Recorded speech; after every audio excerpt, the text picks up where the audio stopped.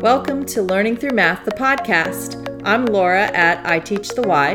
I'm Karina at Mrs. Cousins 5. Our mission is to inspire ourselves and others to keep learning and improving with passion. And hugs! You can find us at learningthroughmath.com and on Twitter at Laura and Karina. Come and join us on this journey of learning.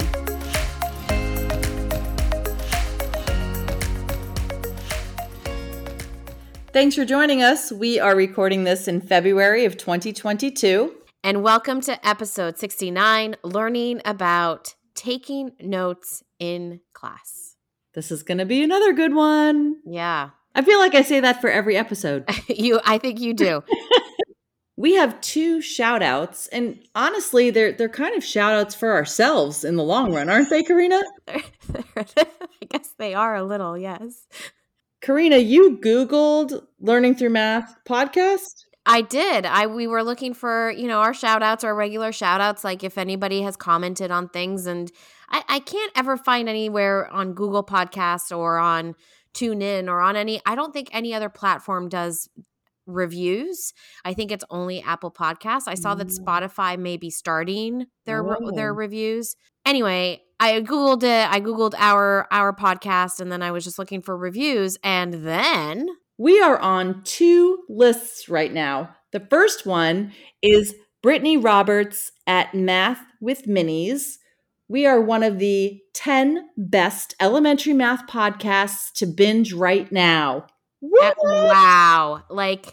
And I mean, and this is, yes, it's a little shout out for ourselves, but I do also want to shout out Brittany. I didn't know about this. Did you know about this? Math with Minis. Who knew? She's got a whole bunch of blog posts, which I'm going to have to go through her blogs and read all about what she says, because now I'm curious. Now I need to know. So thank you to Brittany, whoever you are. Reach out to us. We'd love to, continue the conversation. We are also on another list of the best 40 math podcasts. I mean, what? What? Crazy. That's so cool. I don't even have words. I'm so, listen, truly honored to be part of a list that includes who I think are all the greats, right? Yes. You've got Kyle and John from Math Moments That Matter. You've got Pam Harris from Math is Figureoutable. Yes, I wore that shirt today. Did you? Yes. You've got Christina Tondevold from Build Math Minds, the recovering traditionalist. Mm-hmm. I mean, just so many people that I look up to, right? And we're on the same list as them. That's wow. I know. We will link those into the show notes if you want to check out the other top 10 and top 40 math podcasts, and maybe something else will spark your fancy. Yeah, and I definitely will check out a few of those that are on that list. There's a few that have been in my... on your radar, in your sphere? Yes, on my radar that I wanted to, dive into and take a listen to. There's just so much. And this is what I love about podcasts, right? They're all free. You can listen to at your own pace, however you want. It's like PD in your pocket. PD on the beach, PD on the, sorry, my Canadian friends, PD on the beach. It's not really beachy up there right now, but it's not really beachy down here either. It's cold. But anyway, you can do it on a walk. You can listen on a walk. You can listen wherever in your car. That's what's nice about podcasts. They're easy, right? I know. And you can learn a lot. I'm kind of upset that it took me so long to join the podcast community of not us doing a podcast, but me listening to podcasts. Yeah. Anyway. But I feel like all the good ones have just come out recently enough. I feel like maybe around COVID time, that's when things started, right? Just like us. The creativity started. Right. That's when we started, and that's when a lot of others kind of reared up too. So yep. Anyway. Our reflection for this week. Yes. Last week we had an incredible guest on, Mariah, sharing her expertise and just what a great episode that was. But we forgot to mention that she is presenting a session on Christina Tondevold's Build Math Minds Virtual Math Summit, which is coming up at the end of February. It's February 26th and 27th, and it's free. It's a free webinar, and it's 2 days worth of amazing PD. And Mariah's session is on multiplication, and she will be on Sunday morning, the 27th, 8 to 9 a.m. Pacific time. So Awesome. we get to sleep in a little bit. Yeah, right? Just a little. But don't miss out. I mean, there's amazing presenters. Yes. There's Mike Flynn and Pam Harris and Doug Clements, Dawn Dibley, Hillary Kreisberg, Marion Small. I can't wait for Marion. Oh my gosh. Yes. And Christina, of course, is presenting. And many others. Many others. So if you can, if you're able, I've registered. Did you register, Laura? I already did. Awesome. So register if you can. It's listen, again, free, great learning opportunity. You don't want to miss out. Nope. Okay. I can't wait to share my good news. You ready? I am. I have been waiting since September. I got at my school Building Fact Fluency kits. Yay! No. Listeners, you don't know what kind of wait I've had.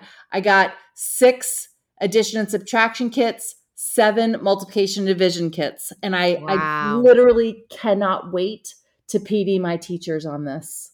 Yeah. I am beyond excited. Yes. That, I mean, I'm a little jealous. I'm not going to lie. I know. But it's all good. It's all good. Listen, it's all good. Those kids it's going to be so great for them. It really is. And for the teachers too. I think that it's a great kit to have and to resort back to and to know learn from. Really. Yes. The facilitators guides are awesome because they start with research and then give like the how to implement this. But on the website, when you have a kit, there is so much PD on there and sample lessons. You know, Graham went into a school and they recorded him facilitating a number talk, a contextualized practice problem, a 3-act math task, like all the different components so that a teacher could see it before trying to do it on their own if they've never done anything like that before. And that is so necessary. We need to have more of that. That when authors publish books and show something, and I think that was one of the things with Building Thinking Classrooms. I wanted to see videos. The book is fabulous and you can picture it, but as a teacher, it's still really you still want to see it. You know, you want to see it done with real kids in the classroom to see how does it work. Right. You can picture it and you can see that it visualize everything is amazing and it just makes sense. But there's something, when you watch it. Yes. So anyway, I'm thrilled that they have that opportunity and they get to see that because, wow, that's awesome. I hope your teachers know how lucky they are. If not, send them my way. I'll tell them. Okay. All right. So shall we get into it? Let's get into it. Taking notes in class. I want to tell the listeners, you and I have not had a conversation about this yet. You brought up this topic and we were about to start a conversation. I said, no, let's just wait and let's have a real conversation that you and I would have sitting in my car, right? Yes. And one thing I do want to say is when we bring up stuff that teachers are doing now that we don't do anymore, we've done it. We did it in the past.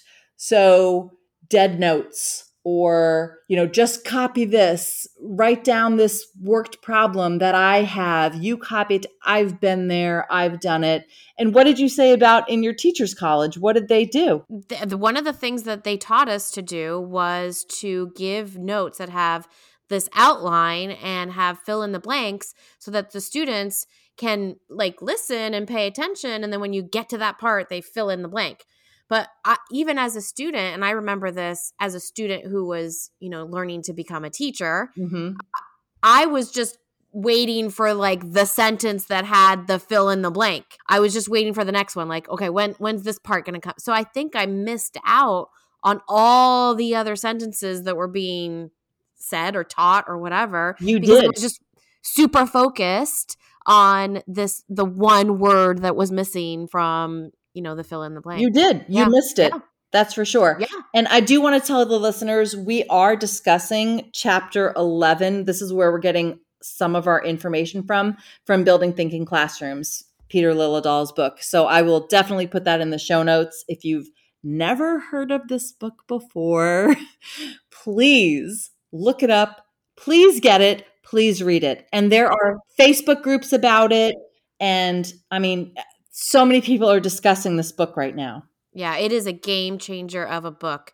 It will change the way you teach, and for the better. All for the better. All of it. One of the reasons why I wanted to discuss this topic was because I was having a conversation with a teacher at my school, and we were talking about how, at this point in the year, we've taught adding fractions and multiplying fractions, and kids often, every year it happens, mix up the procedure, right? Mm-hmm. When you add fractions, you have to change the denominators, and but then you and I both know you don't have to. Right. They mix up their procedures, right? So when they're adding fractions, they want to, now that they've learned how to multiply fractions and multiply numerator times numerator, denominator times denominator, they now want to go back to adding fractions and add numerator plus numerator, denominator plus denominator. So that becomes a problem. Anyway, we were discussing this. The teacher said, I have to go back and write some notes so that they have them in their notebooks, because they're mixing up the procedures, and I need them to have, a place where they can refer back to how to do this, because they're not remembering. And that's a really common notion, idea, teaching idea, I guess, right? That if they have it in their notebook, they will learn it. Right. And or they will understand it. Yeah. And I get it, but I think one thing we forget as adults, as adult learners, we're different than children learners. So you're comparing, yourself to a 10-year-old. A 10-year-old, let me tell you about a 10-year-old. I have a 10-year-old. A 10-year-old, my 10-year-old will not be going into his notebook to go back and read something that he doesn't understand. Neither will my 17-year-old. Okay. Yeah. So, I know that I have a very select few in my class, those students who will go back and actually read, something that they will refer back to, something that was written or something that they... Less than a handful. Correct. Yeah. That's the problem. And I think that's what I'm trying to get to, is that it's not a significant amount of kids that will refer back and actually use the notebook to the purpose that it's, meant to be used, or the design of it. It's not beneficial. At the end of the day, I don't think it helps. And so you're using class time that could be used for, like we've discussed, experiences, learning opportunities, discussions among the kids, discussion of rich tasks and rich problems, using manipulatives, building things and drawing them. And you're using that time instead to just copy. And I just don't think that, I just don't see it as helpful. I mean, listen, last year was a beast of a year. That was completely different. Everything we did in our notebooks, everything, because I had, hybrid, I had kids online, I had kids in person. There was nothing that I could do other than let's just write it down, and we're just going to have examples, because I don't know what you're doing and I don't know, what's happening. We are just forgetting last year. Okay. Right. So that, yes, we've been there. And it is hard, because we come with the mentality of, well, I need notes as an adult, because I don't remember, right? I go to a meeting, I take notes so that I remember what it is that we talked about, so that I can apply it, right? Right. But I don't know. I like that foundational math, those foundational math skills, do they need to be written? Do you want me to answer that? Because Yeah, yeah, go ahead. the answer is no, they don't need to write it. Okay, I'm going to give you a few quotes, and I know you're going to give us a few quotes too Yeah. from the book that are just little snippets. And listeners, I want to tell you there's a whole bunch of research around all the stuff we're going to say, but we don't have time to get into that in this Yeah. episode. So here's the first quote I want to say. Of those students who did take notes, more than half were not keeping up with the teacher. Yeah. Right? Because just like first of all, what you were saying about the fill in the blank, you're only listening for that word to Yes. fill in. But can you imagine the kids that are just, and again, I've done this in the past, you've done this too, where Yeah. we're writing and we expect the kids to keep writing and Yeah. listen to us at the same time. Right. Yeah, there's no such thing as multitasking. There isn't. I mean, I'm going to throw out a completely made up statistic, but if 1% of the entire world's population can multitask, I think that would be a lot. Yeah. But our brains can only focus on one thing. You and I learned that at the Teaching with the Yes. Brain in Mind conference, right? Yes. Okay. Yes. Tell the listeners another quote that you have from the book. It goes right along with, it piggybacks right off of what you were saying, that this continual effort to track, write, and keep up with the teacher's thinking requires a huge amount of cognitive effort, which causes students to fall further behind to the point where they just stop listening and trying to make sense of what they are writing. That's So you. That was you. Yeah, it really is them just copying, and they're not making any sense of it. And So you know what can, you said? You said keep up with the teacher's thinking. yes. It's not the kids doing any thinking. No, it's not. Again, it's just, let me show you what it is. And I think this is why they don't go back to it, because it is the teacher's thinking and they're not there. No. That's not where they are. We already know this stuff. Yes. Yes. So we want them to have a nice example of how to divide a whole number by a unit fraction. But if they're not ready to be there because they haven't gotten the experiences of it, it doesn't matter how beautiful it is in their notebook. They're not ready. And you're showing it to them, but it's not. Yeah, it's just there's not that connection, right? It's not doing what we want it to do. I was going to read just another one of the little sidebars, but I literally have to read this little snippet between an interviewer and a student. Okay. Okay. And the little sidebar, what I wanted to read was copying dead notes was a mindless activity. But here's the interaction, and it's only 4 little snippets. The interviewer: say a bit more about why you can either listen or you can write notes. Why not both at the same time? The student says, oh,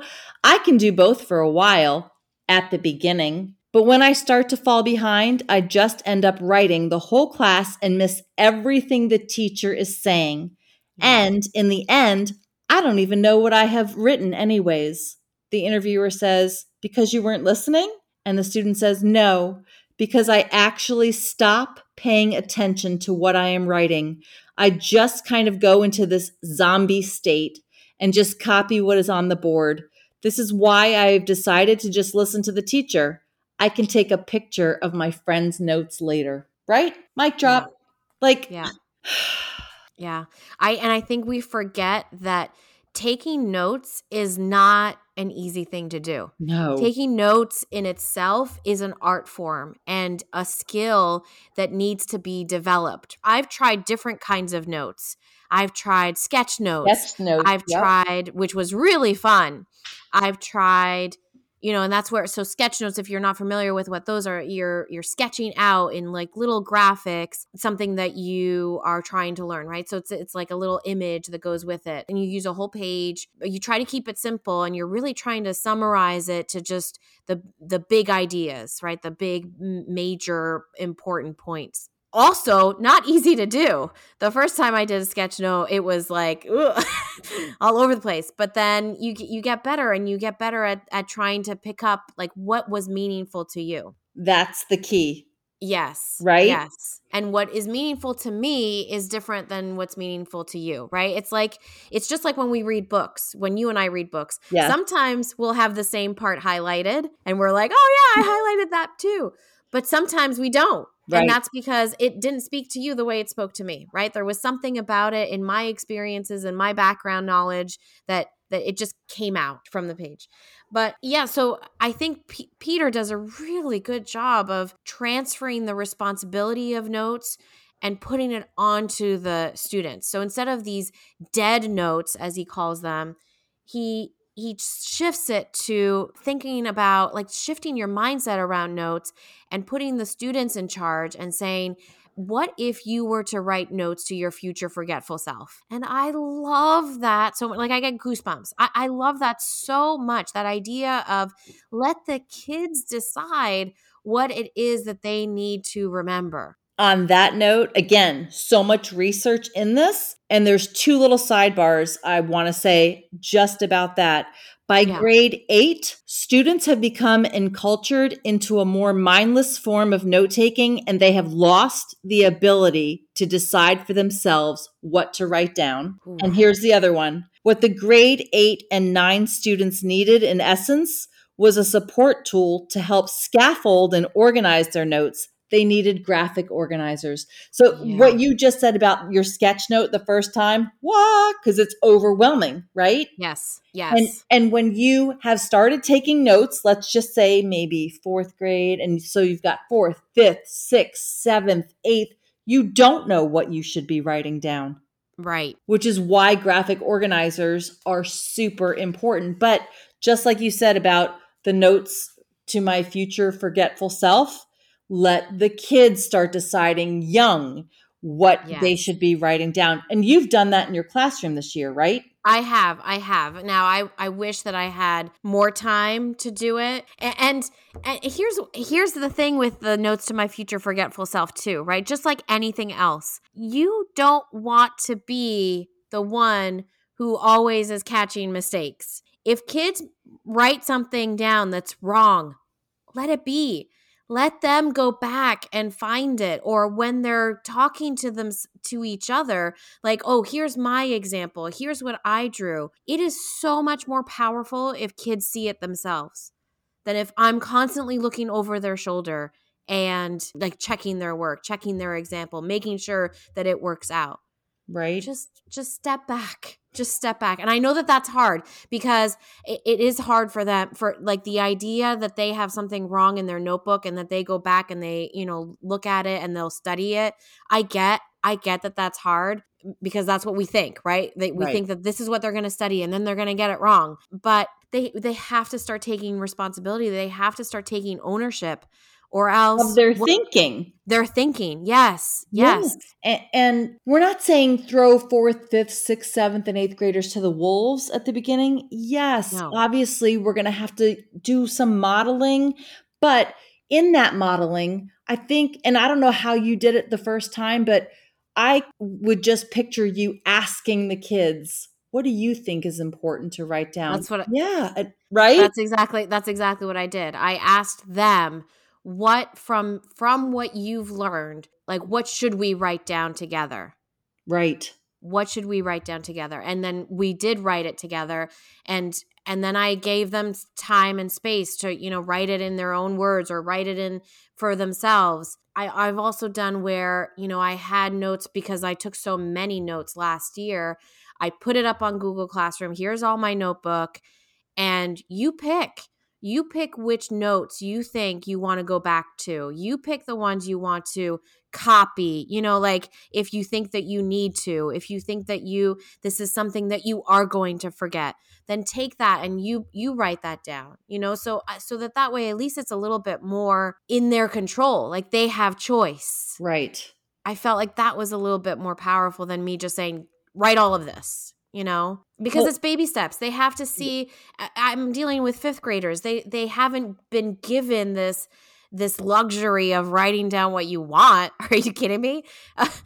So they don't know what to do. Right. And a lot of the samples, I think Laura Wheeler has some samples of some notes that she's done with like 10th graders and older kids, like high schoolers. There's places, there's boxes. She kind of has divided the page into a few sections. So there's like one box with like vocabulary, write down the definition of the words that are important, right? Yes, like this. So what page is that, Laura? It's page 199. In the Building Thinking Classrooms book, it shows, what are the 4 categories there? There's a graphic organizer, and it says vocabulary / definition, big ideas / concepts, procedures, and examples. Yeah. Right? And isn't that all they need? Like, couldn't you just do that? And from one of the WIPE books, right? That's your example. Yep. And the part that I love about the notes to my future forgetful self, this is the last sidebar that I'm going to share. It says, through worked examples, students have the potential to communicate to their future selves not only how to do something, but why something is done. Right? Yes. Why do we multiply across for fraction by fraction? Why do we find a common denominator if you have to, for adding fractions, which we don't, but When you say we don't need to find common denominators, is that like you're saying, like if I have 1/2 plus 1/6? Well, I'm thinking like to go to the next benchmark. So what did you say? 1/2 and a 1/6? Yeah. Well, that one we'd go to 6ths, right? Yes. But it's all about having number sense. Right. But like 1/2 and 3/4. Well, breaking apart 3/4 into 1/2 and a 1/4. So now we've got 1 1/4. I see. Right? Yeah. That's what I meant. Listeners, our challenge for you this week is, instead of your students copying dead notes, let's make it a little bit more lively for them and take the big chart paper or on your whiteboard, write down whatever the kids are talking about if your kids aren't up and doing the thinking classroom, and then let the kids decide what to write down in their notebooks. We can't wait to hear from you. Thanks for joining us. We'd love for you to subscribe to our podcast and give us a 5-star review on your favorite podcasting platform. We invite you to join the conversation on Twitter by using the hashtag #LearningThroughMath. We'd love to hear your feedback. Make sure to tag us at Laura and Karina. It's always a pleasure to talk to you. To you too.